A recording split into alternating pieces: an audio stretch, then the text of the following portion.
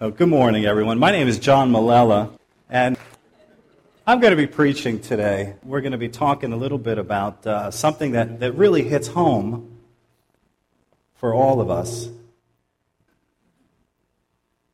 In 2006, after wearing glasses for about 27 years, I decided to go in for a procedure, which I have to go to my notes. It is known as laser-assisted in situ keratomileusis. Some of you may know it as LASIK. So I selected a LASIK doctor. They're great, these guys. They've done about 40 or 50,000 of these things by the time you go see them. So you figure they have enough expertise that they're not going to slip up and blind you during the procedure. So a few people in my office had gone to this one doctor in Tyson's Corner. So I went there and I was a candidate. Not everyone's a candidate for this. I was a candidate because I suffered from something called extreme myopia, which is also known as nearsightedness. So they told me I was a candidate, and I sat down with the surgeon, and he described the procedure. He asked me if I wanted to see a video of what it would look like, and I said, absolutely not. One of the wiser things I've done. Anyway. So he described the procedure, what it was going to be like for me, and he said, well, we're going to sit you down, lay you down on a table, and things are going to go black for a while, and when you get up from the table, you're going to be able to see. And he said, you're going to feel some discomfort. Now, I always worry when a doctor says that. I always worry. But here's the way it worked out. And by the way, what they were going to do to my eye, okay, hopefully no one has a real weak stomach here. What they were going to do to my eye is that basically they were going to cut it. Yes, LASIK means they cut your eyeball. And the reason they have to cut it is because it's of the wrong shape. And they use a laser to do this. And they basically reshape it so that you can see. So I'm lying there on the table, pitch black, and I'm hearing the doctor say 1 click, 2 click, 3 clicks.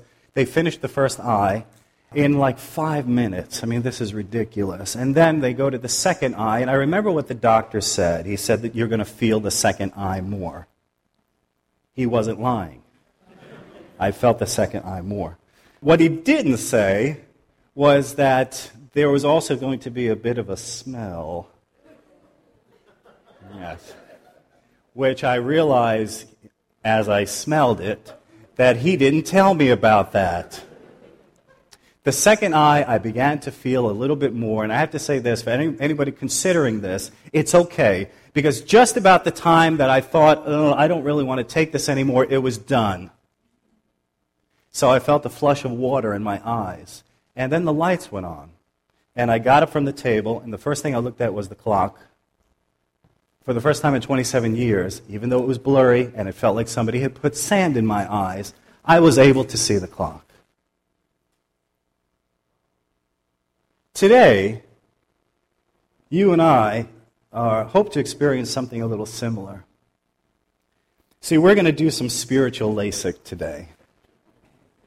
And our doctor, our surgeon, is none other than Dr. James, who we've been listening to in the last few months, the little brother of Jesus. And what James is going to try to correct today in our vision is a very common visual problem. It's a nearsightedness, but it's a nearsightedness when it comes to money. So we need to pray. Let's pray. Lord, we're in such different places today. And I'm well aware, God, in a group this size, I mean, some people here, they're running with you. Other people are walking with you. And some people are just dragging. I know that there are people here that are just torn down by anxieties. And some of us are sick. We've got physical ailments. Others of us have the weight of the world on our shoulders. We're worried about things. Lord, today what we want to do is we want to take you at your word where you said, draw near to me, and I will draw near to you. So we do that right now, Lord, as best as we are able. And I know some of us are just half broken or maybe fully broken. But as much as we are able today, Lord, we draw near to you, and we are expectant because you said so that you will draw near to us. And we pray this in your Son's name. Amen. So we're in the book of James, actually the letter of James, one of the early church leaders, and he wrote this letter to the churches scattered around the Mediterranean in the first century. And I would say, if you took the biographies of Jesus, the Gospels, Matthew, Mark, Luke, and John, and you put them in the form of a letter, I would say it would look very much like what James wrote. It seems that James was paying attention to his big brother as his big brother was speaking. Doesn't mean he believed everything that he was saying, but as Jesus was doing his ministry, it seems that James was listening. How many of you wish you would have listened more to your big brother? I wish I would have. And I'm not just saying that because he's in the audience right now. I'd like you all to welcome Pastor Robert Malella from Atlanta, Georgia. I told him I was going to do that, sorry. So I had to do that. Glad you could be with us today, Rob. Over the past few months, we've heard from a number of voices up here. We've heard from Dean and Bill and Ed, Alex, and Kevin on some of those themes from Jesus' ministry that James has taken in his letter. Things about not being judgmental, about the proper use of the tongue, about having a godly perspective, about the sovereignty of God, and about love. So today, James has some things to say about money. In a little bit, we're going to look at 3 specific warnings that he has about money or the misuse of money and how we can avoid them. So let's read James chapter 5. And why don't you all stand up with me? We're going to go old school. So James chapter 5, verses 1 through 6. If you want to dial into your Bible app, you can do that. And I just want to give you some heads up. This is James's hottest rhetoric of the book. So just prepare yourself for this. James chapter 5, verses 1 through 6. He says, "Now listen, you rich people, weep and wail because of the misery that is coming upon you. Your wealth has rotted, and moths have eaten your clothes. Your gold and silver are corroded or rusted. Their corrosion will testify against you and eat your flesh like fire. You have hoarded wealth in the last days. Look, the wages you failed to pay the workmen who mowed your fields are crying out against you. The cries of the harvesters have reached the ears of the Lord Almighty. You have lived on earth in luxury and self-indulgence. You fattened yourselves in the day of slaughter. You have condemned and murdered innocent men who were not opposing you." You may be seated. Well, that's a cheerful passage. So weep and wail, he begins. Why would James tell his readers, weep and wail? Okay, well, because of the misery that's coming upon them, he says. And the cause of their misery is their wealth has rotted, moths have eaten their clothes, gold and silver has rusted. Interesting how he changes tenses. He talks about these things as if they already happened. James, in a way, is putting on his Old Testament prophet hat because they would often talk about things that were to come as if they already happened. Now, let me back up for a second. I need to frame this a little bit. Is James going to tell us that money is bad? And I would say no. He's not going to say that. He's not going to say that money by itself is bad. We know, if you read the Bible, that there are some wealthy people in the Bible that loved God. Abraham, the father of our faith, he was a wealthy guy. Anybody that reads Genesis will figure that out. We know that Job was also a man of great riches. This guy had means. So wealth alone is not bad. We know that we need money for things, right? We need money to do things. We need money to run a church. We need money to build a building. Yes, we will be passing the offering plate after the sermon. Yes. So money by itself is not bad. And you probably are familiar with one of the most misquoted verses of the Bible, 1 Timothy 6:10. You may have heard it as, money is the root of all evil. No, that's not what it says. What does it say? It says, the love of money is the root of all kinds of evil. And it is particularly something we're prone to as human beings. So who is James talking to in the passage? Well, we know that the entire letter is written to Christians, probably to Jewish believers in the Messiah. We know from chapter 1 where James begins to talk about this theme of wealth. He begins to talk about a group of people, rich people, wealthy people, who are oppressing the poor. And among those poor, some of them are Christians. And I read some commentaries on this, and the consensus seems to be that these unbelievers were oppressing the new Christian communities, and these are the people that James is addressing. So it might be easy for us to read this and say, well, this doesn't apply to us. I wouldn't want to be these guys because it's not going to go well for them. I want to move on to verse 7 where James starts to talk about brothers and, be patient and stuff like that. And I think if we did that, if we bypassed this scripture, this section, I think we would miss some things. Talking about the people that James is addressing, I have to say, I don't think these people got up in the morning and said to themselves, this is an awesome day to oppress people. I don't think they did that. I don't think these people woke up in the morning and said, wow, sun is shining, the weather's good, this is a perfect time to grind the face of the poor. I don't think they did that. So how did they wind up doing that? I think over time, they had been formed in a certain way. The lenses of their eyes had been malformed in a certain way. The choices they made, the things that they chose to believe about money, and I have to say the lies that they accepted as truth, shaped their lives. So what does that have to do with us? Brothers and sisters, I think because of where we live and the time in which we live, I think we're in danger of absorbing these same lies.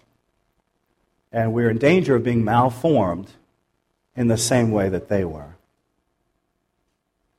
Why is this so high on James's list? I mean, space is precious in a letter, especially back then. Why is it so high on his list that he's devoting a chunk of his letter to this? I have to say because it was high on his big brother's list. In Mark chapter 4, Jesus tells a story. He tells a parable.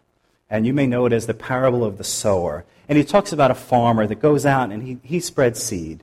He's sowing seed. And what happens to the farmer is he sows some seed, immediately gets eaten by the birds. That's what happens to this seed. And then he sows some other seed, and it springs up, but it has no root, so it dies quickly. He sows some other seed, and it takes root, but it gets choked. So it never grows, never bears fruit. But there is some seed that falls on noble soil, and it grows, and it sprouts, and it bears fruit. And it says, Jesus said it goes 30, 60, or 100 times what was planted. Amazingly fruitful. Jesus explains this parable to his disciples because, like many of us, we read this and say, well, what, seed, farmer, don't really get it. He says this is what's going on. He says, there are 3 things that choke the plant. And he names them. He says, the worries of this life, the deceitfulness of wealth, and the desires for other things, they come in and they choke the word. Do you remember a chapter or 2 before, James said to his readers, he said, humbly accept the word that has been planted in you. Where did he get that image? So what's going to choke that? One of the things that's going to choke that is the deceitfulness of wealth. It's going to prevent us from growing in our faith. It's going to hijack our joy. It's going to pinch our peace. And it's going to stifle our effectiveness as believers. Can we agree this morning that money changes us? Or at least has the potential to. And I have to say this, it doesn't usually change us for the good.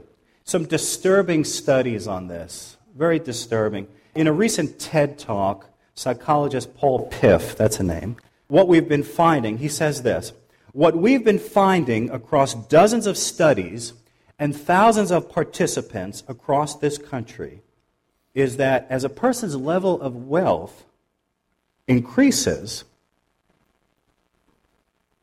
their feelings of compassion and empathy go down. I'll read that again. What we've been finding across dozens of studies and thousands of participants across this country is that as a person's level of wealth increases, their feelings of compassion and empathy go down. Another recent study published in the journal Emotion in 2011, researchers revealed that in a study of 300 college students, the lower the subject's family income, the higher their score on compassion tests. And that's controlling for all kinds of different personalities. So money can change us. Money can change us. Money can change our intuitions, our beliefs, our actions. So where are we malformed into wrong thinking and wrong actions about money? Let's look at 3 ways that I think James highlights for us that we can chew on for a little bit. Some ways that we might be deceived. The first way, I think is pretty obvious, is the idea that money equals security. Money equals security. Money gives off an air of permanence, of stability. Are you like me? I've got a 401k, which is probably a good thing, because otherwise I don't think I'd save anything. But I've got this 401k connected to my job. And are you like me? The stock market does well, the 401k goes up, and I smile. That's good. The stock market takes a dip, and my 401k goes down, and I get nervous. Are you like that? We're looking for security. Well, how much more would it take to make me feel secure? How much? Just a little bit more. Right? Just a little bit more than what I have will make me feel secure. If I only had a little more of a cushion, if I didn't feel the bills pressing on me like they do, I would feel more secure. Really? Let me say this. If you have put your faith in Jesus Christ, if you belong to Him today, if you have received forgiveness of sins, can I say this to you today? You will never be more secure than you are right now. Can I get an amen? Well, you already gave me one. That's okay. Yeah. I'm going to say that again. If you have put your faith in Christ, if you've said yes to God's offer of forgiveness and life, not just here, but after, if you've said you will never be more secure than you are today, what we need to do is we need to delve into what exactly happened in that transaction. Do you know that was a transaction when you said yes to Him? That was a transaction. Here's what happened. He took your garbage, your yuck. He took what was basically clothing that had been worn by someone that had a bad flu. And He took that, and He put it on Himself. And it cost Him His life. But that wasn't all He did. He took what was His, and He gave it to you. Do you know that when you connected, when you accepted, when you put your faith in, do you know that a bank account was open for you in heaven? And that bank account has no end. Can I get an amen for that too? Do you understand what that means? What that means is you have tapped into the bedrock of reality.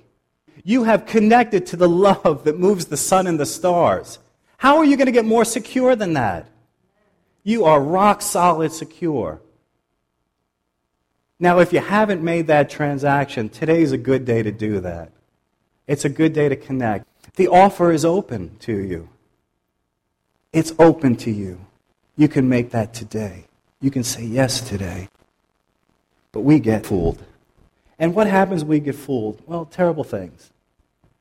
In the late 90s, the stock market took a dip, and it does that. You should know that.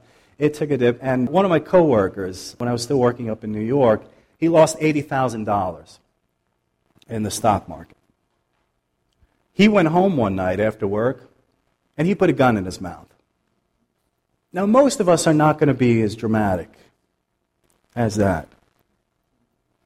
But are we going to live or die according to our money?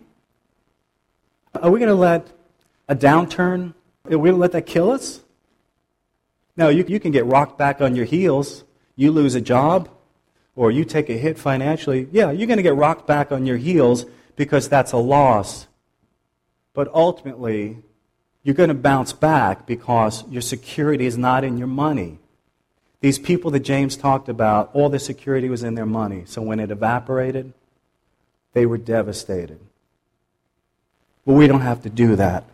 Our security is in Him. It's in Him. So another deception that I think James's subjects had an issue with, the more money, the better. The more money I have, the better. Do you know money likes to be hoarded? Money is sticky, right? It's sticky. It sticks to other money. It's sticky. The deception here is that the more I have, the happier I'll be. Do you believe that?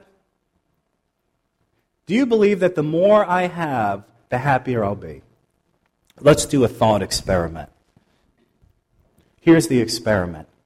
You get a phone call or a text from somebody that you care a lot about. Let's say it's one of your grown-up children, or if you don't have kids, just somebody that you care about, and you care about their happiness. You want them to be happy. And you get this communication from them, and in this communication, they tell you that they are considering going into a profession where in this profession, they're going to make beaucoup bucks. They're going to make a lot of money, 7 figures. What's your reaction? I know what my reaction would be. If it was one of my kids, I'd be like, you go, boy. You go, girl. And I'd start to think, I raised this kid, so, that reflects well on me. And, hey, if they're making 7 figures, maybe Dad can get that new Corvette he's always been looking at. But what would your reaction be? Would it be awesome? It may even be something like this. We can do a lot of good things with that money. We can finally give to the charities we've always wanted to give to. Awesome. Fantastic. You've done well. This actually happened to one of my favorite authors, Paul Miller. In his book, The Praying Life, which I definitely recommend, awesome book. This actually happened. One of his kids told him about they were considering a career. I'll use his words. He says, one of my kids was considering a career that would make him wealthy. I broke out in a cold sweat. He goes on, there's absolutely nothing wrong with earning a lot of money. I'm just keenly aware of what wealth can do to your soul. Now that's a different perspective, isn't it? That's different. Have any of you watched the TV show The Hoarders? Okay, those that haven't seen, it's in its 6th season, so it must resonate with at least some of the TV viewing population. It's a documentary show. It depicts the quote, the struggles of those who suffer from compulsive hoarding. People are ill. In a way, it's one of those voyeuristic shows. Here's the way it usually goes. I've seen it a few times, and it usually goes like this. You've got someone that lives in a house or an apartment, and it's just filled with stuff. And usually a relative comes by, and they do an intervention. And they say, you can't live like this anymore. And so the hoarder agrees to get the crew in, of course, with the camera, can't miss that, have the crew come in and clean out the house or the apartment. And what's interesting is to watch the hoarder as the house is being cleaned out, because it's painful for them. Everything that's carted out of that house is like ripping away living tissue from this person. And there's one episode, apologies in advance for this, it was really like an archaeological dig. And they're going through strata after strata in this lady's living room. And the crew finds a cat. I did apologize in advance. The cat's quite dead. And the cat is flat. And, sorry, it's grotesque. So they pull the cat up by the tail. And it's dead, it's flat, and it's perfectly preserved. And of course, then the woman says, I always wonder what happened to that cat. Yes, this is what I spend my precious time at home doing, watching these shows. You know, I think some of us are like that cat. We're buried under our own stuff. And our lives have been flattened away. And I wonder, just as we look at this hoarder with feelings of disgust, angst, I wonder if that's how God sees us when we hoard, when we keep things to ourselves, when we think that they're actually ours to keep, when we allow the stickiness of money to overcome. Well, what's the third thing James talks about? Another theme that I saw in here is that James is going to talk to us a little bit about the idea that what I do with my money only affects me. So what I do with my money only affects me. James talks about cheating the workers. He says, you've cheated the workers that have mown your fields, which is a reminder to me to pay my son for mowing my lawn. I don't want to be an object lesson here. But what is he talking about? Again, did these people decide that, you know what, I'm not going to pay my workers? I don't think they woke up and decided that. I think that they were shaped by a disdain for the poor. You know, when you spend money, it affects other people. You can't spend money or deal with money in a vacuum. It does not exist in a vacuum. We are valuing creatures. Do you know that? We ascribe value to things. Right now, this microphone is more valuable to me than this stool. We ascribe value. Now, the problem happens when we ascribe value to people. This one person is more valuable than others. James already talked about this, and Dean preached on this when he talked about favoritism. And in the very early part of this book, James is talking to his readers and saying, don't show favoritism to people that are rich. Don't ascribe more value to them, because that's just not right. You can't do that. But we do. We ascribe a higher value to some over others based on their wealth. You know, if you read throughout the Bible, the law, the Psalms, the prophets, and into the New Testament, you get the same message. God cares about the poor. God's eye is on the runt. God's heart is toward the underdog. Actually, Jesus said, blessed are the poor, for theirs is the kingdom of heaven. What we do with our money matters. It matters to God, it matters to each other. You know, some of you may know the story of John Woolman. We're going to go back in time a little bit. He was a Quaker, a Christian sect from yesteryear, lived in the 18th century. And one day, he decided that he was not going to use or purchase products made by slavery. So he decided, I'm not going to use these. And you know, in that time, that was really hard. That's almost like boycotting things made in China. I'm not going to use these products that are made from slavery. And that idea spread. And John Woolman would visit with other Quakers, and he would talk about these ideas. And from this one guy saying, I'm not going to buy this stuff because it's made by slave labor, the Quakers, within a generation, became abolitionists. Actually, by 1770, slavery was eliminated from every single Quaker home, about 100 years before the rest of the country. When we buy stuff, do we ever ask was this stuff made by somebody who's in slavery? Somebody who doesn't even get paid a living wage? Am I perpetuating this by buying this? And I have to say this, folks. Let me say, some of you are much more smart about this, much smarter than I am. I'm not an economist, and I know that some of the stuff is not black and white. Some of it's murky. You go to the store, and it's hard to figure out who made what, and I get that. But I have to say this, I think we need to have a conversation about it. Because we spend a lot of money, and we can influence things in the world by how we spend. So I don't have answers for this, but we need to have a conversation. Because not to do so is to disdain the poor. which we don't want to do. Now, some of you know I changed jobs recently, and I work downtown, and I started taking the Silver Line when it opened up. Can I get a woohoo for the Silver Line? Yes. Which, as I learned, as I saw one of the posters, it's my Silver Line.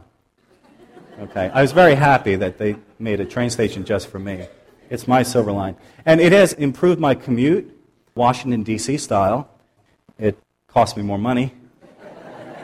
And has increased the time that it takes to commute. But it's an improvement. It's an improvement. It's the Silver Line. So as I'm on the Silver Line, coming out of one of the stations, and I'm not used to this because, again, just started working downtown, I see somebody begging. And what do most people do as they see somebody begging there in the station? It's almost like a particular posture that people take. And I learned it already. You know, it's a quick glance, and then you walk even a little quicker. And that may be a good time to get involved on your BlackBerry or fiddle with the phone. I happen to notice this particular person. I'm just going to give you some insight, what I was thinking. I couldn't help but notice he was a little chubby. Some of you might be thinking, it takes one to know one. Yes. But that's what I was thinking. I was thinking, he's a little chubby. And I also happen to think that he's a guy in his maybe late 20s, early 30s. I happen to also think that he looks able-bodied. Why isn't he working? He looks like he could get a job. I pay taxes. There are services for this man. And I walked by him. Why did I walk by him? Well, I'm busy. I had to get to work. Yeah, but that's no excuse because I saw him also when I left work on the way home. Well, because the flow of traffic was going past him. Nobody else was stopping. So I didn't stop either. And I walked past him. And I thought to myself as I was preparing this, was that right? Why did I do that? Does it at least partly have to do with the fact that I was going home to my tastefully decorated suburban home with lots of food in the refrigerator? That I was coming home from a job where I have status. I'm somebody there. Might it have to do with that? Might it have to do with the fact that I don't know what it's like to take a piece of cardboard and write homeless on it, or need food, or will work for food? What have I become? What have I become that I could walk past this guy? Don't I know? I read this book. I read this. Don't I know that in the life of Jesus, that a lot of the life-changing ministry in the life of Jesus happened when he was on the way to somewhere else? Did you ever get that when you read the Gospels? Jesus is actually on his way to somewhere else, and an opportunity presents itself, and he dives in, and lives are changed. So what have I become? How have I allowed my eyes to be misshapen that I barely saw this man? Now, what about us? What about us? Why do we need to get this right? Why do we need to get this right? One word I have not used so far is the word idolatry. I haven't used that, but I'm going to use it now. James is describing a group of people whose God is money, their stuff, their possessions. And money is a terrible god. It will let you down. And I have to say this, as much as we talk about our busyness and all the other things that keep us from God, throughout the ages, God's chief rival has been money. God's chief rival has been money, which is why Jesus says, you can't serve two masters. You cannot serve both God and money. You can't serve two of them. So why is it so important that we get this right as a church? It has to do with a dream. Those of you that are visiting, you should know that this is a church that's got a dream behind it. It's got a dream. Ed Allen had a dream. He had a dream about a church that had tremendous spiritual depth and power. So much so that the woman in the dream, Lucy, there's a woman, Lucy, in the dream, and she is demonized. You can't get worse than that, folks. She's demonized. And she finds healing and restoration in the church, in this church. You guys, you minister to her. You are the ones that push back the darkness. It is you. Which is why we need to be in a place as a church where we're not serving money. Our life energy is not going toward our stuff. We have to get there. Because otherwise, Lucy is going to come and we're going to walk right by her. We can't be there. We have to get to a place as a church where our energy, our life energy, our hope is in God, not in our stuff, not in our possessions. Are you with me? Do you want to get there? I want to get there. I want to get there. Look, I've got gray in my hair. I don't have time to play church. I don't have time for that. I want to get to that place where Lucy is going to show up on our door and we're going to have the spiritual power. We're going to have the depth. We're going to have the love to lead her through healing. God's going to send lots of Lucys to us. And they're going to be in all states. Some of them, their lives are going to be destroyed. Some of them, they will have destroyed their own lives. And they need to be restored. And that's you, church. Otherwise, that beautiful building across the street is going to be nothing more than a country club. I don't think you want that. I think you want to be here. So how do we get out of this? How do we get reshaped? I just want to read a little bit of what James says in the next chapter.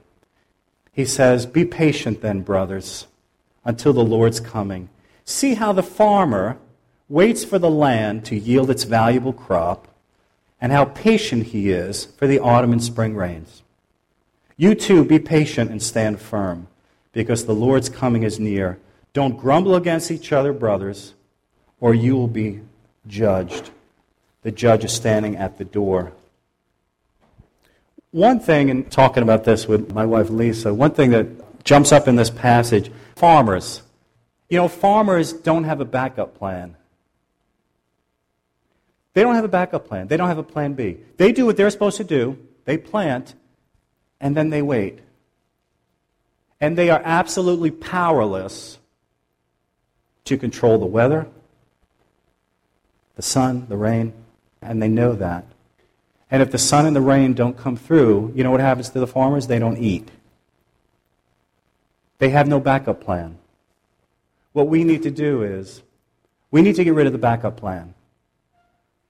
Some of us, we've allowed our lives to be shaped in such a way that we have our means and our money, and God is the backup plan. Well, John, what do you mean? Well, doesn't this work for healing? When we pray for healing, in the back of our minds, we think, well, if this doesn't work, I've got Blue Cross Blue Shield.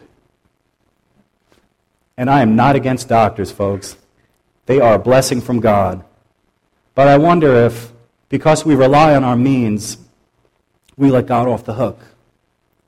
And we don't lean into Him with all of our weight as we need to. So we need to get rid of the backup plan. So today, where's your security? Where is it? Is it in your bank account? Your holdings? Is it in your job? Where is your security? He invites us today. He invites us. Put your security in Him. Put it in Him. The backup plan is it's not going to work. Put it in Him. in that LASIK office, there was a basket. No, it's not the offering basket. There was a basket in the office as people left surgery and went into post-op, which was basically a bunch of us sitting around in sunglasses. There was a basket on the counter, and in the basket was a pile of glasses. We were invited to put our glasses that we no longer needed into the basket. Now, I didn't do that because those things cost like $300. And how do I know that I'm not going to need them? You know? I just got surgery. I don't know if this is going to work. Brothers and sisters, it's okay to throw your glasses in the basket. It's okay because we don't need these. We don't need a backup plan. We don't need a what if. Our security is in the one who said he will perform his will through us. He invites us to be part of that. He invites us to be part of what he's doing on this planet. Let's pray. Lord, I'm always aware that there's so much more that can be said. I thank you so much for the invitation to lean into you, to be like the farmer that has no backup plan, but knows that you're going to deliver, you're going to come through. We thank you for your faithfulness. So God, let these words reverberate where they need to touch in our lives.